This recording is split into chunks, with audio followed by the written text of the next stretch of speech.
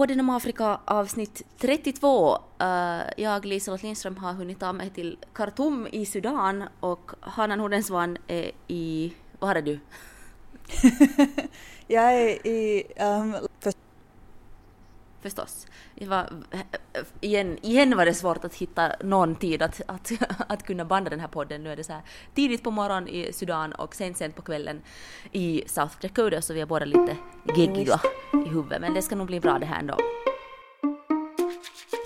In a united Africa, there could be no frontier claims between Ethiopia and Somalia, or between Zanzibar and Kenya, Guinea or Liberia.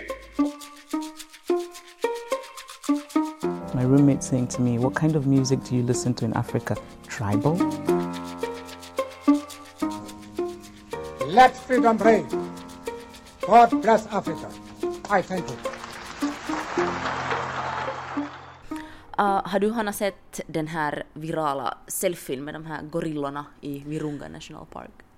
Alltså jag har, och den är helt fantastisk.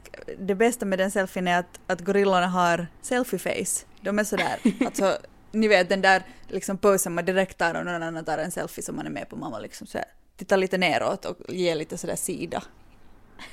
Det är så bra den där liksom posen, alltså just hon så här, eller den där ena sätter typ armarna lite bakom ryggen och putar ut lite med bröstet och så här. Ja. Bra att det inte är duckface. Det är lite duckface, det är lite på riktigt. Och sen längst bak i bilden så är det ännu en till sån här park ranger som också poserar. Och han som tar bilden ser så otroligt oberörd ut. Men det här är alltså i Virunga National Park i Demokratiska republiken Kongo som de har tagit alltså en ranger som har tagit en selfie, och så är det två kvinnliga gorillor i bakgrunden som, kan man säga kvinnliga gorillor? Som poserar i bakgrunden. Jag sa nu. Gorillinnor, ja. Gorillinnor, men de är tydligen alltid sådana, så de tycks tycka om att posera. Vi måste posta den där om inte någon har sett den. Jag tycker den har varit överallt, så kanske många har sett den redan. Men vi kan posta den där på Facebook-sidan, den är så gullig. Ja, och den alltså påminner mig om att man borde se igen den där dokumentären Virunga som fanns på Netflix i alla fall ursprungligen. Jag tror att den ännu finns. Det är också ett bra tips att se på om man är intresserad. Den borde nog finnas. Jag har sett den, men det börjar vara ganska många år sedan. Men det handlar just om de utrotningshotade gorillorna, de modiga typerna som skyddar dem. Och hur kriget påverkar när man ska försöka skydda djur. Den där nationalparken var ju stängd i ett halvt år efter att några britter kidnappades där, men den öppnar igen nu i början av året. Så man kan åka dit igen om man är sugen. Det här är väldigt bra reklam för den. Det kommer ju, alltså det var sjukt om selfien och sådär Instagram-hype kommer att leda till att den får jättemycket turism. Men det skulle vara bra om det skulle komma mycket turister dit, för det skulle liksom, jag menar, ju färre, om det är jättefå turister så är det kanske lättare att kidnappa dem eller liksom att orsaka fara än om det är jättemycket turister. Så kanske det här ska vara räddningen. Så då kommer det sådär proportionellt inte vara så mycket turister som blir kidnappade om det är mera som far dit. Nej, just det, alltså det ser bättre ut i siffrorna sen. Inte så här att 50% av alla som kommer att bli kidnappade, utan bara 5%, men mycket flera så där i antal. Okej. Får jag fråga en grej som jag läste här i veckan. Nu är du inte i Nairobi utan i Khartoum, men jag läste i New York Times en artikel som jag vet inte varför den överraskade mig, om den överraskade mig, det gjorde den väl lite, men jag läste att mexikansk mat har en jättestor uppsving just nu i Nairobi, stämmer det? När jag såg den där, när du skickade den där artikeln, jag var sådär, lite så här kanske obekant lät det där, alltså, men det finns ju mexikanska restauranger några och så här, och som vi har varit till också, men liksom inte skulle jag ha reagera på att det är nu något nytt uppsving. Jag menar, nu finns det ju 1000 gånger mera italienska restauranger eller kinesiska restauranger eller sånt här. Men kanske jag bara inte har fattat att det liksom är en ny grej som håller på att, eller som är liksom trendigt på något sätt nu. Jag är inte så trendig, så jag. Då visst är du trendig. Det senaste skriket har jag hört bland journalister är att vara i Khartoum. Ja, just det. Där följer jag trenden. Jag är lite sen jag också, men jag är nu här i alla fall.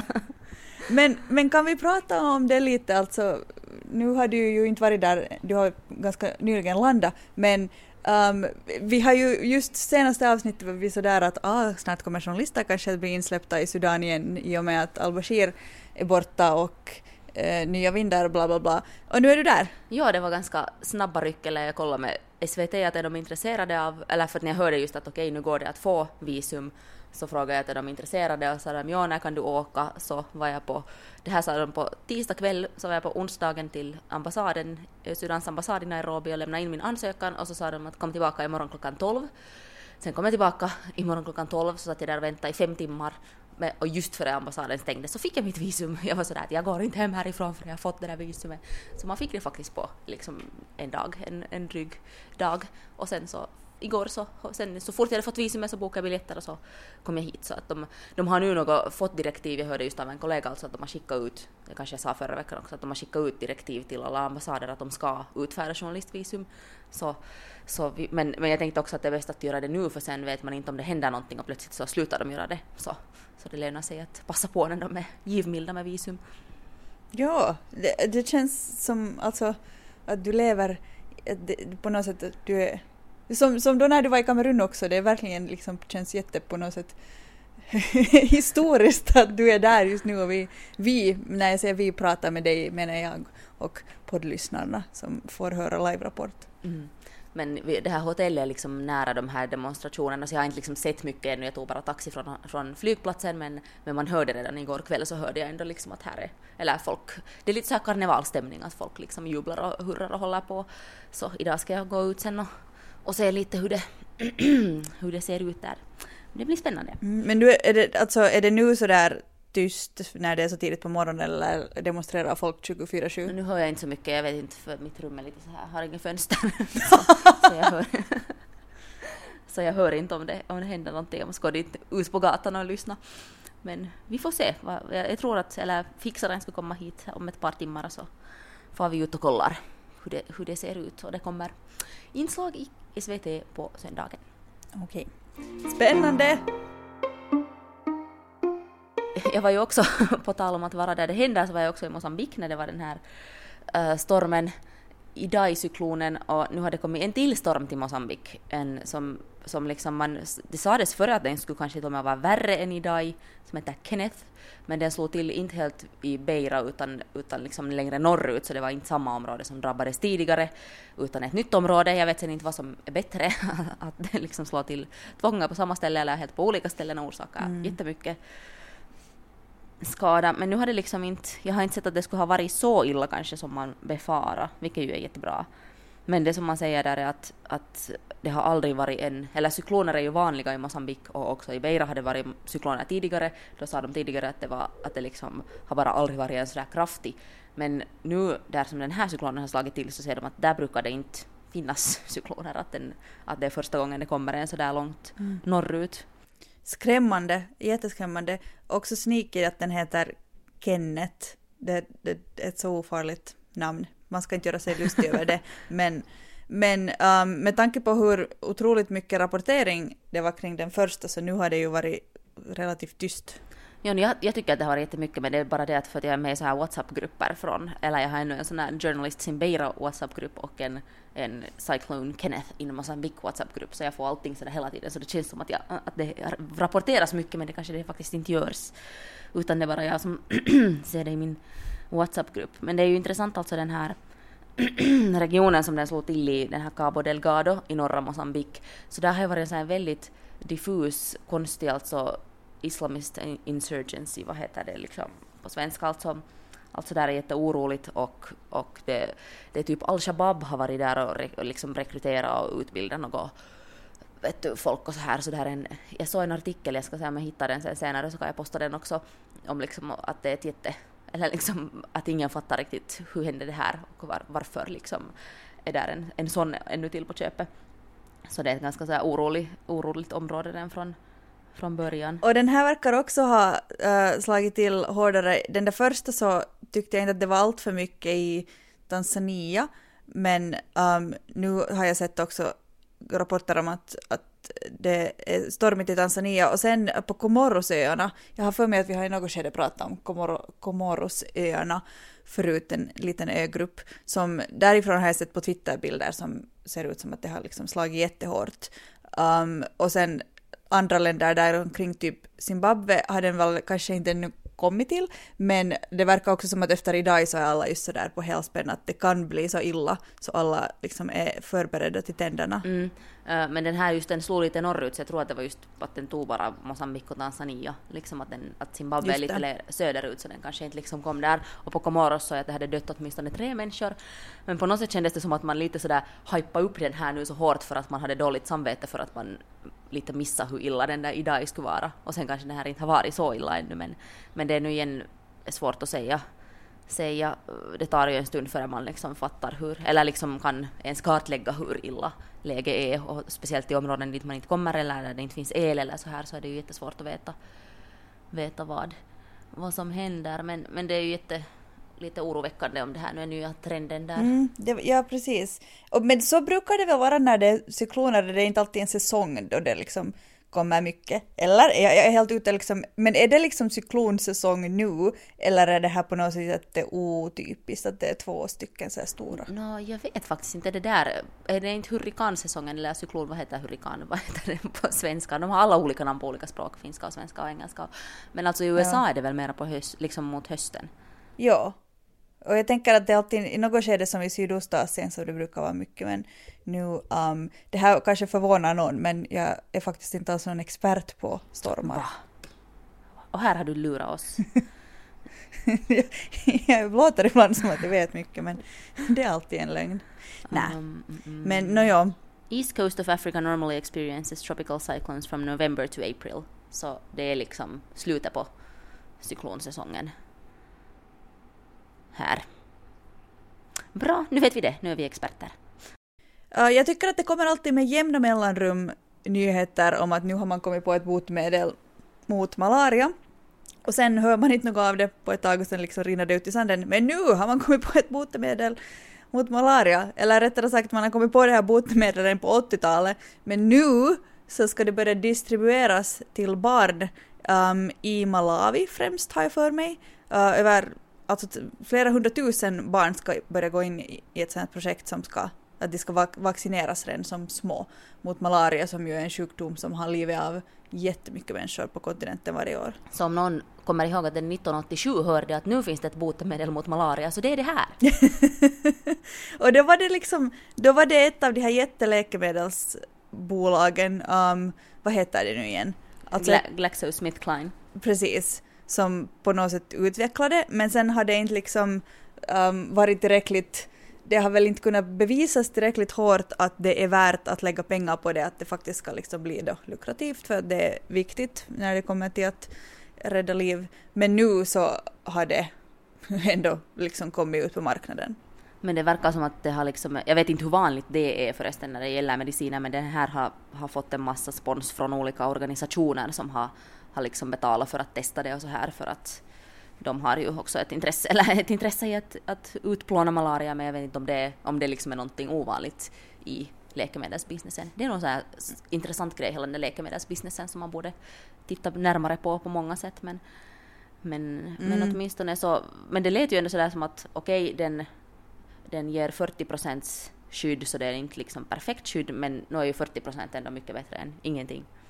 Ja, men sen någonting som den verkar vara lite opraktiskt ändå, alltså att för att det ska alls funka så måste ett barn få det här vaccinet jag tror 4 gånger innan barnet fyller 2, och de här intervallerna mellan vilka man ska få alltid en ny injektion så matchar liksom inte andra vaccinprogram. Så att om man till exempel bor långt från ett sjukhus och man är redan så där att för att få stelkrampssprutan så ska man gå då och då, den andra poliosprutan ska man gå då och då, men sen för att få den här sprutan så liksom måste man gå där, det blir liksom extra resor till sjukhuset att planera in som skulle kunna göras lite smidigare, och det kanske låter sådär som en detalj, men jag tror att det kan påverka det kan påverka ganska mycket hur mycket människor som sen faktiskt tar det. Och det är ett problem annars också i Afrika att många barn får bara liksom första dosen av vacciner och får inte sen andra dosen, så liksom här finns liksom det där är en jättestor riskfaktor faktiskt för att också liksom kanske om det är speciellt mer så här rurala områden där folk inte har så mycket utbildning, så kanske de helt enkelt inte förstår hur viktigt det är att man får den där nästa, utan de tänker bara men nu har vi fått det, att nu är det bra. Men det som är intressant är att under 2000-talet så har malarian, alltså dödsfallen, gått ner jättemycket. Att med över 60% mellan 2000 och 2015 säger WHO. Men sen så nu har det liksom börjat gå upp igen. Efter 2017 har det börjat liksom börja en stigande trend igen. Så på det sättet är det ju bra att de får ut det där vaccinet nu. Intressant, undrar varför det har börjat gå tillbaka. För liksom man förstår ju varför det har gått ner. Människor har mer kunskap och det liksom satsas mer på så här myggnät och så vidare. Allt blir bättre. Vad konstigt att det plötsligt har börjat gå tillbaka. Faktiskt kan det vara klimatförändringen. I don't know. Nu försöker jag binda ihop det sådär.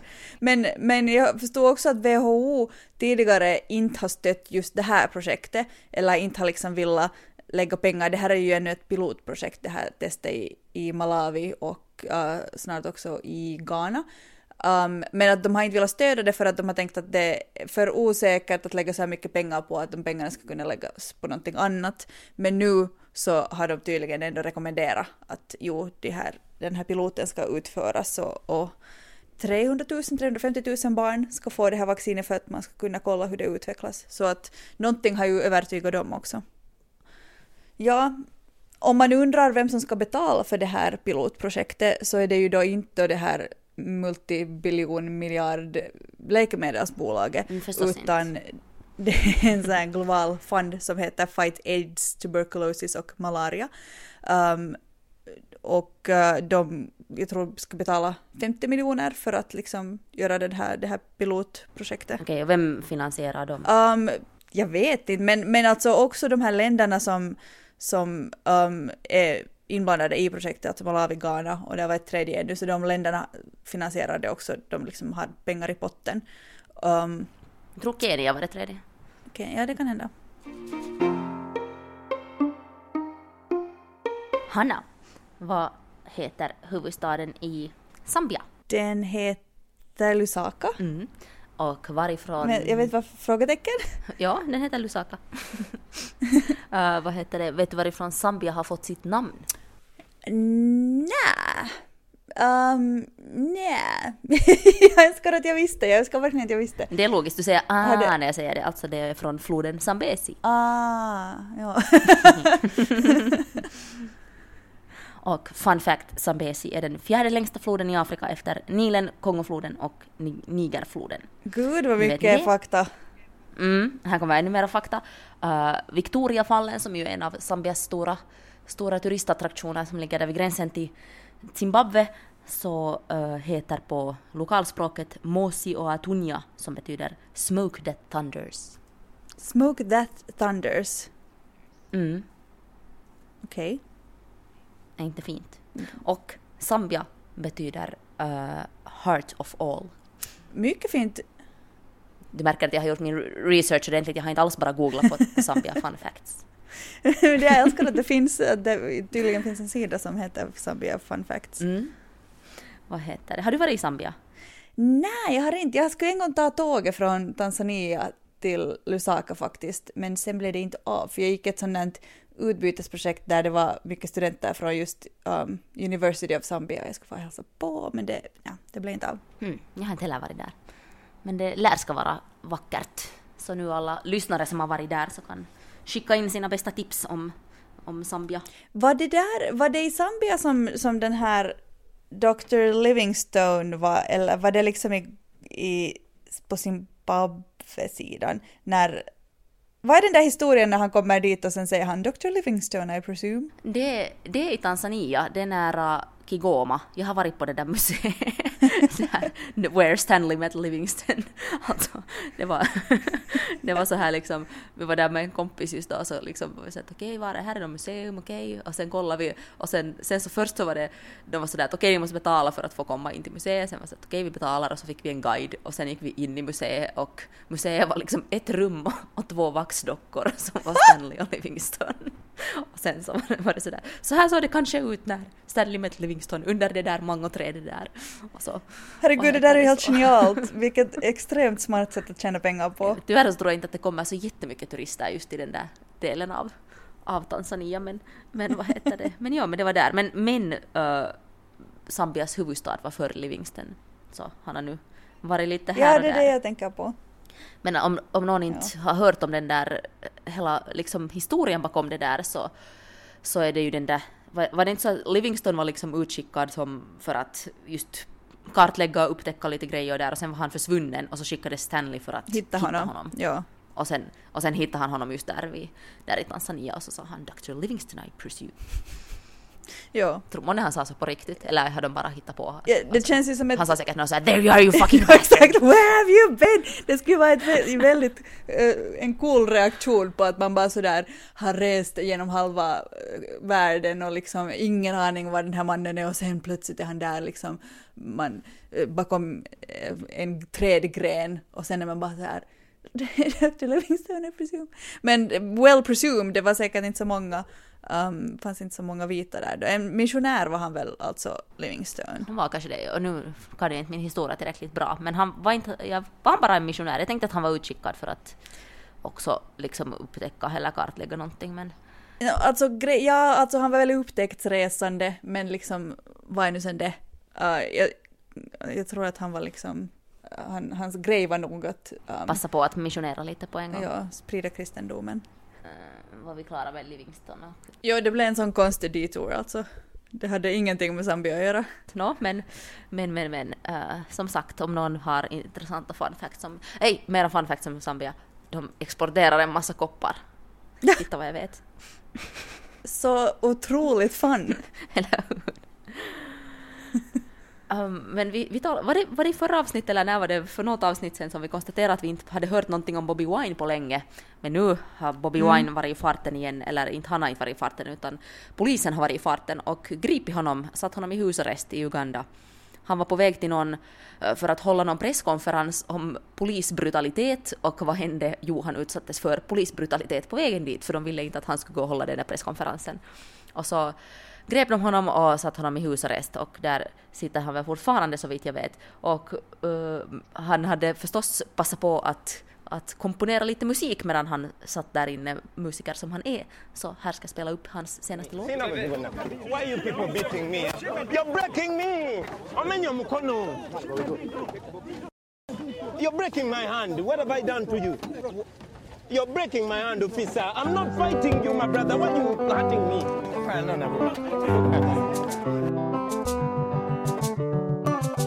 Why beating me na mimi sina tofauti nawe? Why kicking me na mimi sina shida nawe? Kabla hujakuwa afande unaanzia kuwa mwananchi. Kabla kuniumiza sikiliza neno langu.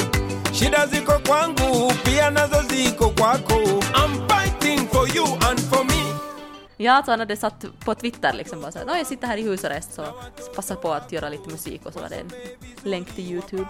Jo, jag såg att han postade för typ en dag sedan, 2 dagar sedan, så skrev han på Instagram också att jag har varit 2 senaste dagarna i husarrest, hashtag enough is enough. Och we are not fighting them, we are fighting for them, skrev han också. Han på något sätt kan det här nog med att kommunicera liksom på ett, inte populistiskt sätt vill jag säga, men det liksom att han just kan på sociala medier skriva sådär när han är i husarrest och liksom få ut sånger när han är där, och på något sätt använda det på det där sättet för sig. Och också liksom just att han inte liksom han blir inte arg och börjar liksom och vet du sådär ägga till våld eller någonting, utan just bara sådär att det är nu så här. Så jag undrar liksom just att är det nu inte lite dum strategi av vår Museveni att liksom hålla på, för han får ju bara bra publicitet nu av att han blir gripen och så sitter han i husarrest och så tycker folk att det är orättvist och så här liksom att det är ju bara mera glöd åt hans revolution eller så här. Jo, alltså absolut är det ju så här som strateg till envåldshärskare så håller jag med om att det är en dålig strategi det här som Museveni sysslar med. Kanske borde erbjuda mina tjänster åt Museveni som rådgivare. Bli lite coolare på Insta. Lås inte in motståndare. Kill them with kindness. Och sen var det ju någon sån här liksom alltså de har nu förbjudit all politisk musik i Uganda typ att det man får inte ordna några konserter som har politisk musik och förstås så klassas Bobby Wines musik som politisk musik så alla hans konserter hade nu blivit inhiberade dessutom. Så det är också lär inte göra Museveni liksom jättemycket mer populär bland de här som gillar Bobby Wine. Ja, herregud, förbjud musiken, bränn böckerna. Men i Musevenis så här sociala mediestrategi-försvar så måste man ju ändå ge honom det att han är ju cool för att han har ju alltså han har ju liksom sitt Twitter-namn, alltså M7 är liksom hans sådär Twitter-namn. Så att det är liksom han är lite cool där också. Det hade ju, hela den där grejen kommer du ihåg när han träffade Kanye West var ju också ett internetfenomen i sig. Oj nej. Och jag får så pinsamt att jag tänker på det. Och det var då som jag inte kunde säga Kanye. Det är säkert vårt mest lyssnade avsnitt för att alla ville lyssna på hur jag skulle säga Kanye. Det var en sån clickbait att säga att Liselott kan inte uttala Kanye. Men kanske liksom det här är ju, den här utvecklingen är ju bra för din förutspåelse om att Museveni ska avgå på din födelsedag. Hanna, vad är ditt veckans tips? Mitt veckans tips i och med att Sydafrikas val närmar sig så vill jag tipsa om en P3-dokumentär som kom ut för några veckor sedan som heter Sveriges hemliga strid mot apartheid. Såklart så handlar det alltid om apartheid när det handlar om Sydafrika och sen hjälten Sverige. Men den här dokumentären var jättespännande. Det vet säkert många att Sverige var en stor motståndare av apartheid och finansiera det som då var liksom en förbjuden grupp, ANC, som nu för tiden har makten. Och att Olof Palme var liksom en stor anti-apartheidist och många sydafrikanska oppositionspolitiker eller sådana, de var inte ens i opposition då, men som reste till Sverige och hade en bas i Sverige och så vidare. Så det handlar om liksom Sveriges roll i kampen mot apartheid. Och jag tyckte att den var så jättespännande och jätteintressant och det var så mycket grejer i den som jag inte hade vetat. Och jag måste lyssna liksom flera gånger om. Min favoritdel i den är när förstås när Mandela blev utsläppt från fängelse efter 27 år så hade Sveriges Radio en reporter på plats och han är där liksom i den där stunden när Mandela kommer ut, har varit på Robben Island och han ser honom komma ner för trapporna som en fri man på första gången på 27 år och han beskriver det liksom, han blir själv helt så här darrig på rösten och det kändes som en så otroligt stor historisk stund som man fick vara med om liksom via den rapporteringen. Jag får helt kalla kårar bara, jag måste lyssna på den snabbt.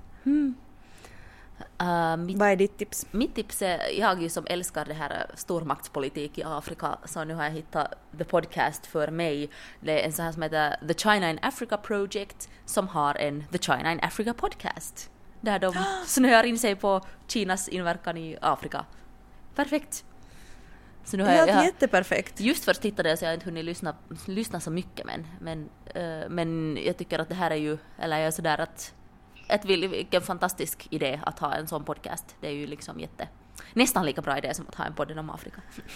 Men är den bra? Är den liksom jag har hittat den här alltså typ helt häromdagen och nu sen var det en massa Sudan-grejer så jag har inte hunnit lyssna ännu men det liksom ser lovande ut sådär med de här. Nu är det jag igen som tipsar om grejer som jag inte har läst och hört.